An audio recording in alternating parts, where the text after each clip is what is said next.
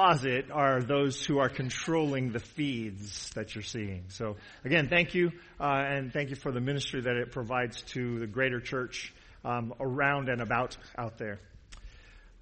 This morning we're going to pick up a little bit from where we left off last week. We talked about the three verses in Ephesians chapter 2, verses 8, 9, and 10.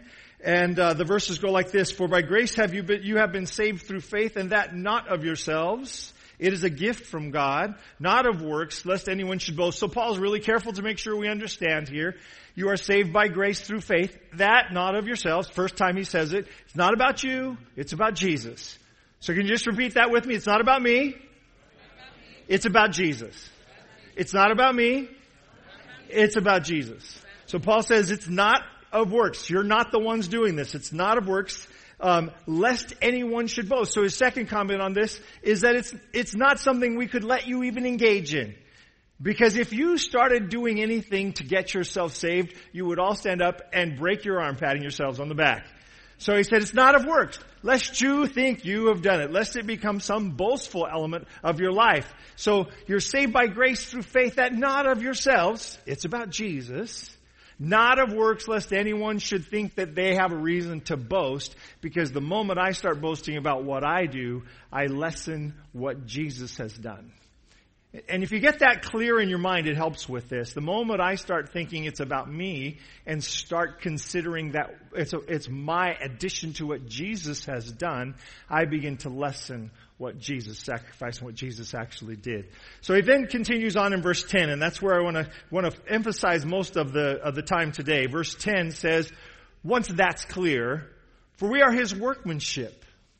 We are God's workmanship, created in Christ Jesus. And I might want to use the word recreated, now that you understand this, now that grace is part of your life, now that you're connected to Christ, now that he's not only your Savior but the Lord of your life, created in Christ Jesus for good works which God has prepared beforehand that we should walk in them. Created in Christ Jesus. So let me ask you a question. Does the word created sound like a happenstance to you? No. The word created seems like somebody put some effort and some energy into doing something, right? If someone created a pie for you, then they have done something creative, worked at something, put some energy into something on your behalf, right?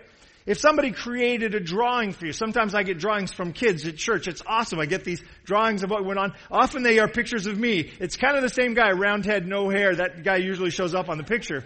I don't know where he comes from, but that's the guy.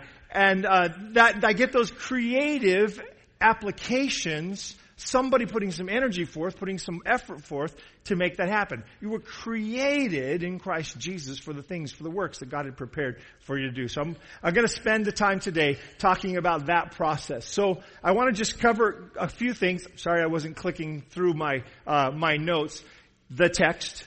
But I want to continue on. I want you to see the picture down in the corner. The picture down in the corner is of a puzzle. Why would it be a puzzle? Because you and I are all pieces of a puzzle. Grace Point Church is a 580-piece puzzle. And you're a part of that puzzle.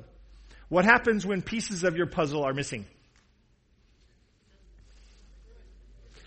It just makes it a very frustrating thing to do. Do not buy puzzles secondhand. I just want to tell you that up front. If you've ever gone, wandering through a yard sale, found a puzzle and went, this one's really cool, and got it home, the whole time you have anxiety about it, unless you are a little more accountant than I am and you count the puzzle pieces before you start, which maybe would be a good idea. Then if you're more like me, maybe you get one of your friends who's more exacting to count it for you, so that if it's 2,100 pieces, they actually make sure it's that 2,100 pieces. If that puzzle has just even one piece missing, the satisfaction of doing a puzzle is very frustrating. If the puzzle that is the church has even one piece missing, it is incomplete. It is incomplete. If we are the parts and we are the pieces, then our part is significant to the complete picture that Grace Point provides. That make sense? Good. So, I want to start out with a few ideas about ministry. One, you were saved for ministry. You were saved for ministry. 2 Timothy, we just went through it in this particular passage in Ephesians. Here, 2 Timothy 1 verse 9. God, who has saved us and called us with a holy calling, not according to our works. Again, the apostle keeps trying to make sure we know this. Not according to our works, but according to his own purpose and grace. God saved us for a purpose, a calling that fits our purpose, that fits who we are. So look at your neighbor. Do a comparative glance. Do they look like you? So unless you're sitting next to your exact twin, the person next to you probably is a different part of the puzzle than you are. So you being created as a part of that puzzle, as God created you for your specific purpose, are fitting a specific place. Each puzzle piece has its own shape and its own part of the picture to fill in. Right? We are called by God after we have been saved to go into ministry. As each one of us has received a gift, minister it to one another as good stewards of the manifold grace of God. So each of us has received a gift. So now look at the person next to you. Go ahead. Go ahead. Look the other direction if you're nervous about looking back at the same person. Look at them and recognize they are gifted. Look at the person. Go ahead. Some of you are like staring straight at me, refusing to do this. Look at the person next to you and realize that person is gifted. Gifted by God for ministry. God has designed purposely that person, created with his own authority and power, the person next to you, gifting them for ministry. Gifting them for ministry. So everyone in this building is sitting next to a person who is gifted. You have all now been enrolled in the gifted program. Doesn't that feel better than the program you actually graduated from? Unless, of course, you graduated from the gifted program. Then you just know already that that's where you belong. But all of us have been gifted for ministry. And in that gifting, there's an equipping that goes along with it. Look at the scripture here in Ephesians chapter 4 again. He himself gave some apostles, some prophets, some evangelists, some pastors and teachers for the equipping of the saints for the work of ministry. It's a point, the picture here is God is giving out these things in the attempt to equip the saints. Now I want you to catch the pastors and teachers' role here. Here's our big mistake in the first world. In the third world, there are not enough pastors to go around. I've spoken to pastors who've had 50 churches. Yeah, imagine. You have 50 churches. You're lucky if you get there once a year. So who does the ministry in those churches? All the members do. All the members do. Here's the interesting thing about it. Most of those churches grow faster than the churches who have pastors. Isn't that crazy? Those churches, that ministry gets done, and the pastor comes around and does training, does weddings, does those few things that they can do once or twice a year. And the rest of the time, they try to just equip leadership in that church to keep training and keep growing and keep developing. Pastors' roles, pastors' calling is actually not to do ministry. Pastors' calling is to do equipping. Do you catch that? Pastors' roles in the church is actually not to do ministry.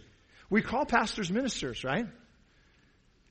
It's really their job to do equipping. Pastors, evangelists, apostles, teachers, equipping the saints for ministry. Now, does God equip you? Certainly he does. God gives you the equipment you need to do what you need to do. But there are further equipping to be done. And in that further equipping, that's the role of these particular leaders that are called. So I want to talk about your shape. In our church, we've used this terminology for a long time. But I realized when I was actually talking with the kids teaching the sanctuary group, I'm pointing at the Cerners because they were present. I was teaching the Pathfinder kids a sanctuary message, and I don't know if this Adrian or Sandra said, "Why haven't you done this at church?" And I realized I do it regularly, but I hadn't done it in a while. And I hadn't gone back over some of these anchor things, these foundational ideas about this church. And so I want to go back to this one. We believe in this church that you are shaped, designed, equipped, specifically gifted by God for a role in the kingdom ministry. Now don't think about everybody else around you. I said you are shaped, equipped, designed, created by God for a specific role in the kingdom's ministry. You are.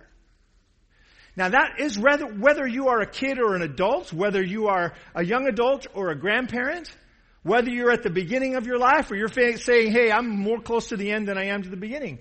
It doesn't say you're equipped until you want to not be equipped anymore. You have a role until you don't want to have a role anymore. It actually says this is who you are. It's an expression of who you are in Christ. So that word, that idea, shape, is an acronym, as you can tell because of the dots. That's your clue. You see a word with dots in it. This is a revelation to someone's apparently not seen that before. Came to church to learn that today. Spiritual gifts, obvious one. S. Your heart.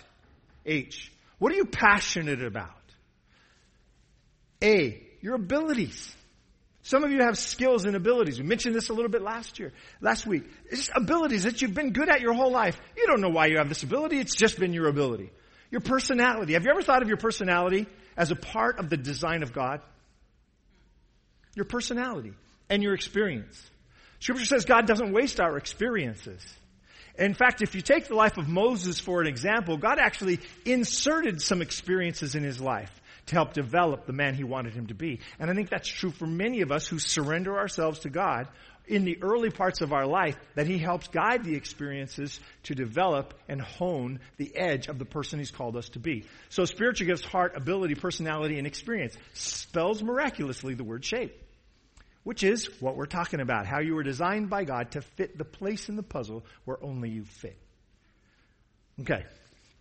I'm going to go back over them quickly. Spiritual gifts. 1 Corinthians chapter 7, verse 7, Paul, in actually talking about something else, jumps into this idea of giftedness. For I wish that all men were even as I myself am. Okay? Now in this case, for context purposes, Paul is actually wishing all of us could be celibate. That's what he wishes for you. He wishes everybody was like him. Totally disinterested. Celibate. Okay? And he says, I wish everybody was like myself, but each one has his own gift from God. That's the piece I want you to catch.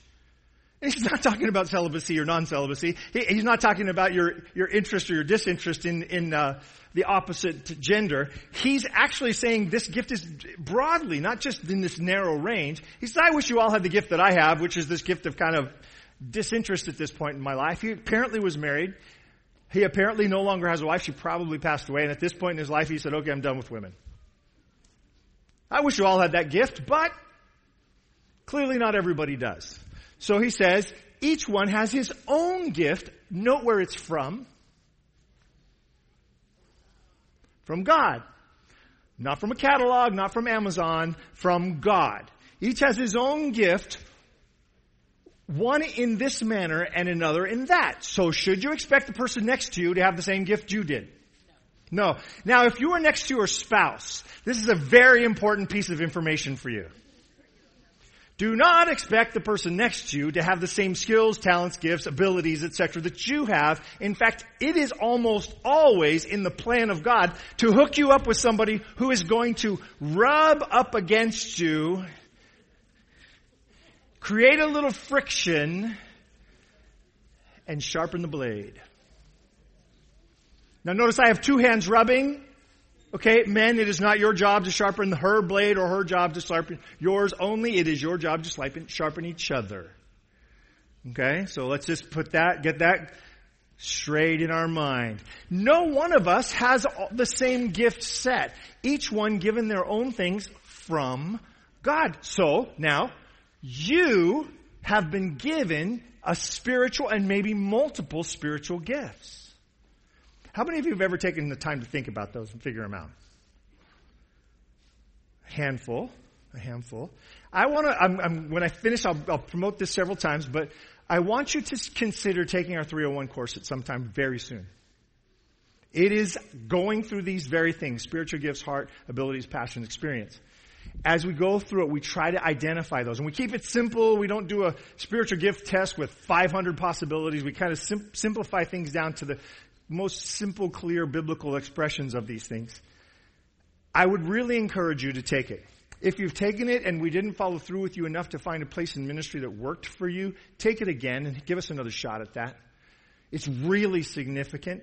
Because when you're in the right place, you feel right in that place, and you're blessed by being in that place. I've mentioned it before. The gift of gab has gotten me in trouble my whole life until I became a pastor, and they started paying me for it. And it is one of those places where I know I fit. And it's one of those experiences when I do it, I know it's the right fit. And I express who I am in Christ, and I feel a great deal of joy in that experience. And when we're in that space, the kingdom is blessed, and we are also blessed. Now, I want to say something before I move on. Sometimes you have to use a rock for a hammer. Okay? Sometimes you're the rock. Sometimes you're the nail. Pray to be the rock. The point is, we are sometimes called to do something in the moment that we're not perfectly fit for. Now, I'm not arguing that you'll never end up having to do something you don't fit perfectly in. Yeah, you can use a rock for a hammer, but it's not a long-term solution. If you're involved in a ministry that doesn't fit, it might be a short season in your life, but don't expect it to be long. And if it's raging on too long, it will create angst and maybe even anger and frustration in you. Here's the deal. Quit. My favorite illustration is pretty simple. If you are doing children's ministry in our church and you do not like children, for the sake of the children, quit. Do you understand what I'm saying? Now that's an illustration everybody gets, but I want you to get that in terms of the other things you're doing. Where you're doing kingdom work should be a blessing to you and the kingdom. You and the kingdom. The kingdom and you. Okay? You should fit in that place. Moving along. I told you I'd go fast. I haven't been. Your heart. This is one that most people forget. They don't realize. The person that you are, the thing that you're passionate about, where your treasure is, there the desires of your heart will be also. So here's what I want you to think about treasures. What are the things that you treasure in your heart? Now, we always use this for financial, and that's true. But what are the things you treasure in your heart? What are the ideas you treasure? What are the people groups you treasure? Now, some of you just treasure older people. And it just ministers to you to be engaged with older people, and then you become an older person. I know older people who minister to older people, and it's very interesting because they will say, I help take care of the old people. And I think about that, and I want to say, well, you're kind of in the same group. But their whole life, it's been a calling for them. It doesn't change because they've now grown into that group. They are still bonded to that group. Some of you are passionate about children. Some of you are passionate about underserved groups in the world.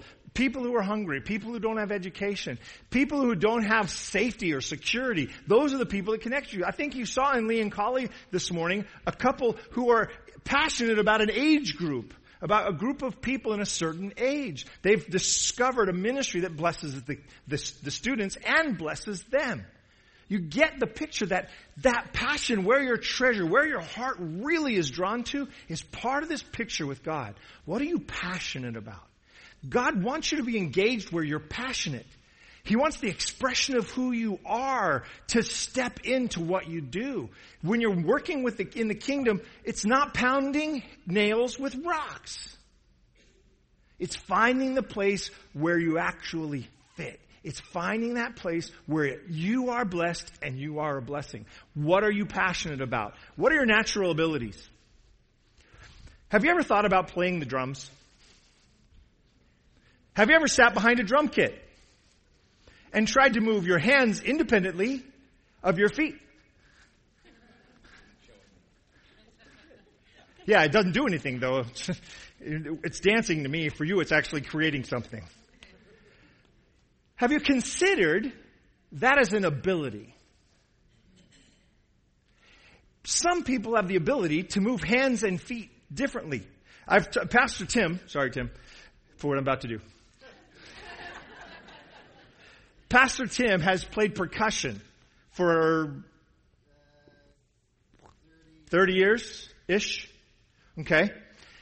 Pastor Tim does not play one of those. Pastor Tim's hands and feet don't do the different thing. He doesn't have that ability to move his hands to a different beat of his feet or whatever. I don't even know how to describe it. I just see it and I'm amazed. We have people in our church, one of them right there, who draw the most beautiful pictures. Beautiful pictures. I look at those pictures and I'm amazed. The abilities that you have. Some of you have known since you were a little kid. You have certain abilities. You have certain skills. Boom. They're just there. You've always been able to do it. Those abilities are part of the gifting God has given you. And they are a call for kingdom service just as surely as a spiritual gift is. Spiritual gift, heart or passion, ability, personality. Here's the simple one. If you are a devout introvert, should we ask you to preach? Only if God says it's time to pound a hammer or pound a nail with a rock. Sometimes God might call you to do it, right?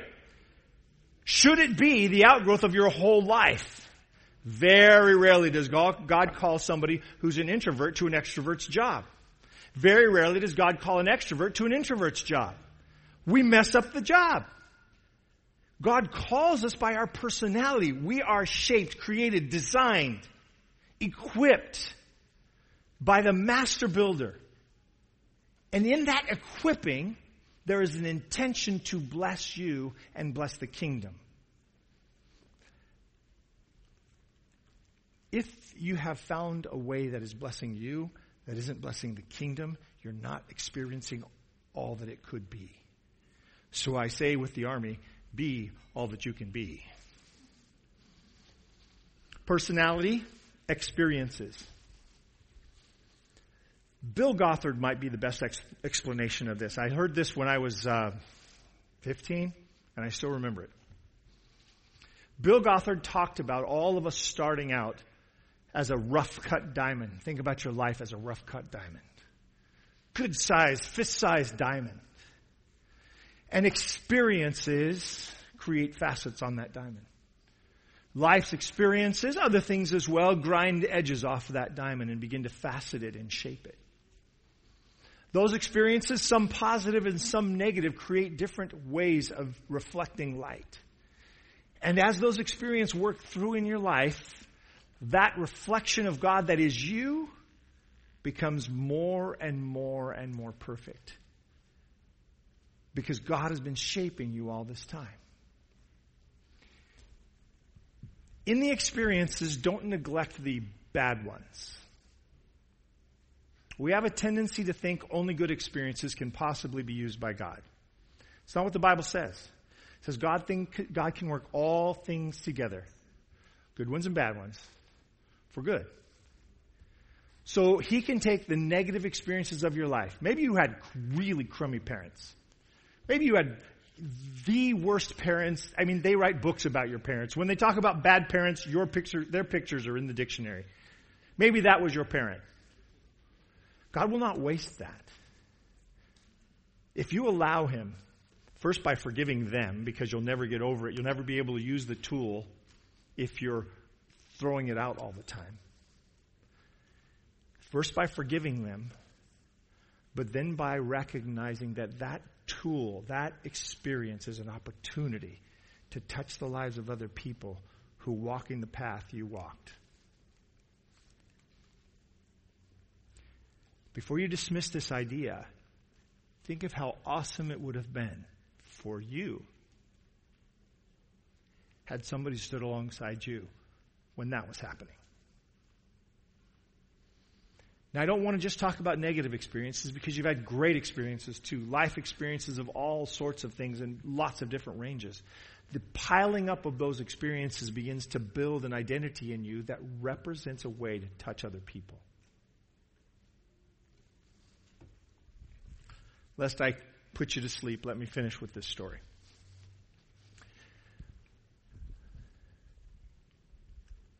In 1 John chapter 4, 7 to 12 is probably a better read. The passage says this: Dear friends, since God loved us that much, we surely ought to love each other. No one has ever seen God, but if we love each other, God lives in us, and His love is brought to full expression in us. I want you to just hold on to that idea for a second. God's love is brought to full expression in you, in me. So this guy, his pseudonym, I like his pseudonym. His pseudonym is Juan Man. Now, somebody got it immediately. Somebody will get it later this afternoon. His pseudonym is Juan Man. Juan was living in England. He was from Australia. He was living in England. Life was going sideways for him. He was really going just in a really bad direction. He was at a party. He was depressed. He could see his life sort of falling apart. And this odd, random stranger at this party walked up, hugged him, and moved on. It was like the weirdest thing. It was like somebody he didn't know walks up at a party, hugs him, and just walks away. Doesn't say anything, doesn't greet him, doesn't know anything about him, he doesn't know anything about the other person. That was it. That was the whole thing. But he said, it just warmed my soul. It touched me in such a profound way. It was just such a meaningful moment. And he never forgot about it. Short time later, as his life continued to come unraveled, he decided to go back to Australia. By the time he got to Australia, he said, I had a backpack with a few belongings in it, a few dollars in my pocket, and I had never felt more alone in my life. So he gets there to the airport, and he gets off the plane, and what happens when you get out, get off the plane and you start moving out into the concourses where more and more people are finding each other? All these people are greeting each other, and they're so happy to see each other, and they're hugging each other. And he said, the loneliness inside of me just began to grow, and I felt so completely alone. He said, here I was at home, and I just felt horrible. So he went home, still feeling bad, still wondering what to do, still thinking about that image in the airport, still thinking about that person at the party. He decided to do something about the way he was feeling and how he was projecting other people must be feeling as well. So he got a sign. He wrote free hugs on the sign, and he went to the mall. And he held up the sign. And he said for about the first 15 minutes, people just walked by him like he was some kind of a nut. Tell me about it. You've seen these people, right? I would really love to know how many of you took advantage of the opportunity. I'm betting the numbers are pretty low. So he said, I stood there for about 15 minutes, and finally an elderly lady, kind of a little elderly lady, came up to him. And she said, my dog died today. And she said, this is the anniversary of a year ago when my child died. He said, I knelt down. He's kind of a tall guy. He said, I knelt down and I put my arms around her. And he said, we stayed there for a little bit. Young, lonely, heartbroken man, elderly lady, just breaking up. And we held each other for a minute. He said, and then the hug was over. She smiled at me, big, beautiful smile, and went on. That moment in the mall began this whole movement. These people are all over the place. That's Free Hugs UK, I think, right there. You can go on the internet. You can see the Free Hug YouTube videos. But here's the interesting thing about it. We are designed for the connection of another human being. And if I read this text correctly,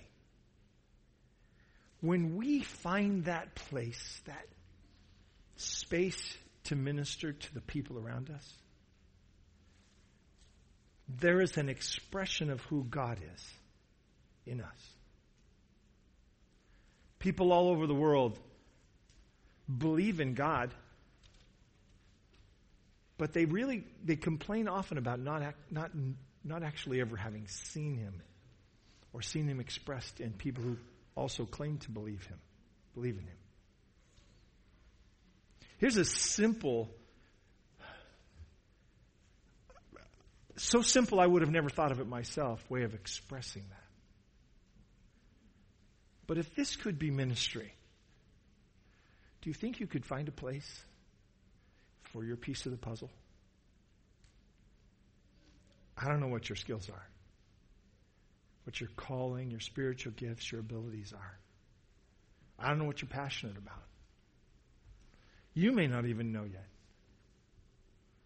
But if it is so important that each of us, when we express love for one another, when we find a place to minister that fits who we are, reveal a glimpse of who God is in ourselves, might it in fact be what the world is waiting for from the church?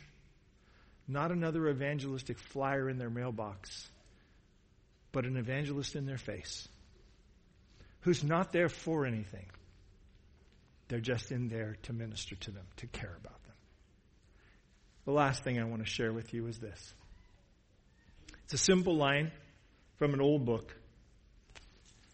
Book written at the turn of the last century. Book's called The Desire of Ages. If you haven't read it, you should read it.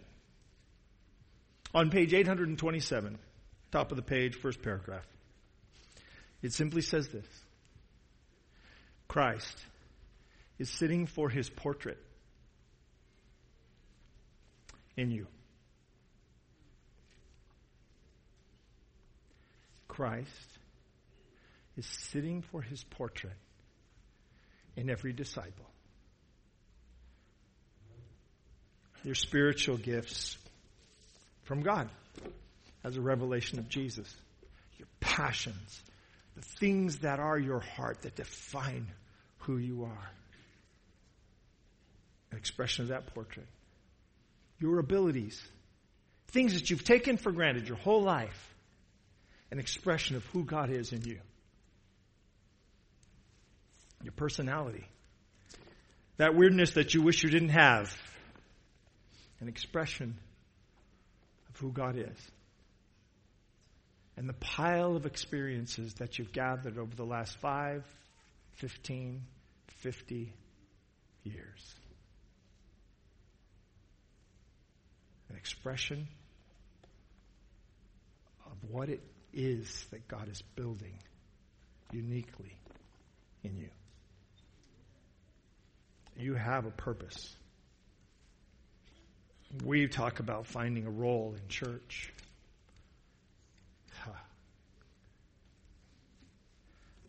I love it when those align,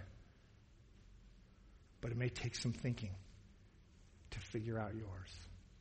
It may be within these walls. It may be at your work. It may be somewhere else. But you have a kingdom purpose on the planet for which you were designed. Let's pray. Father in heaven, it's an easy thing for us to pass on things like this.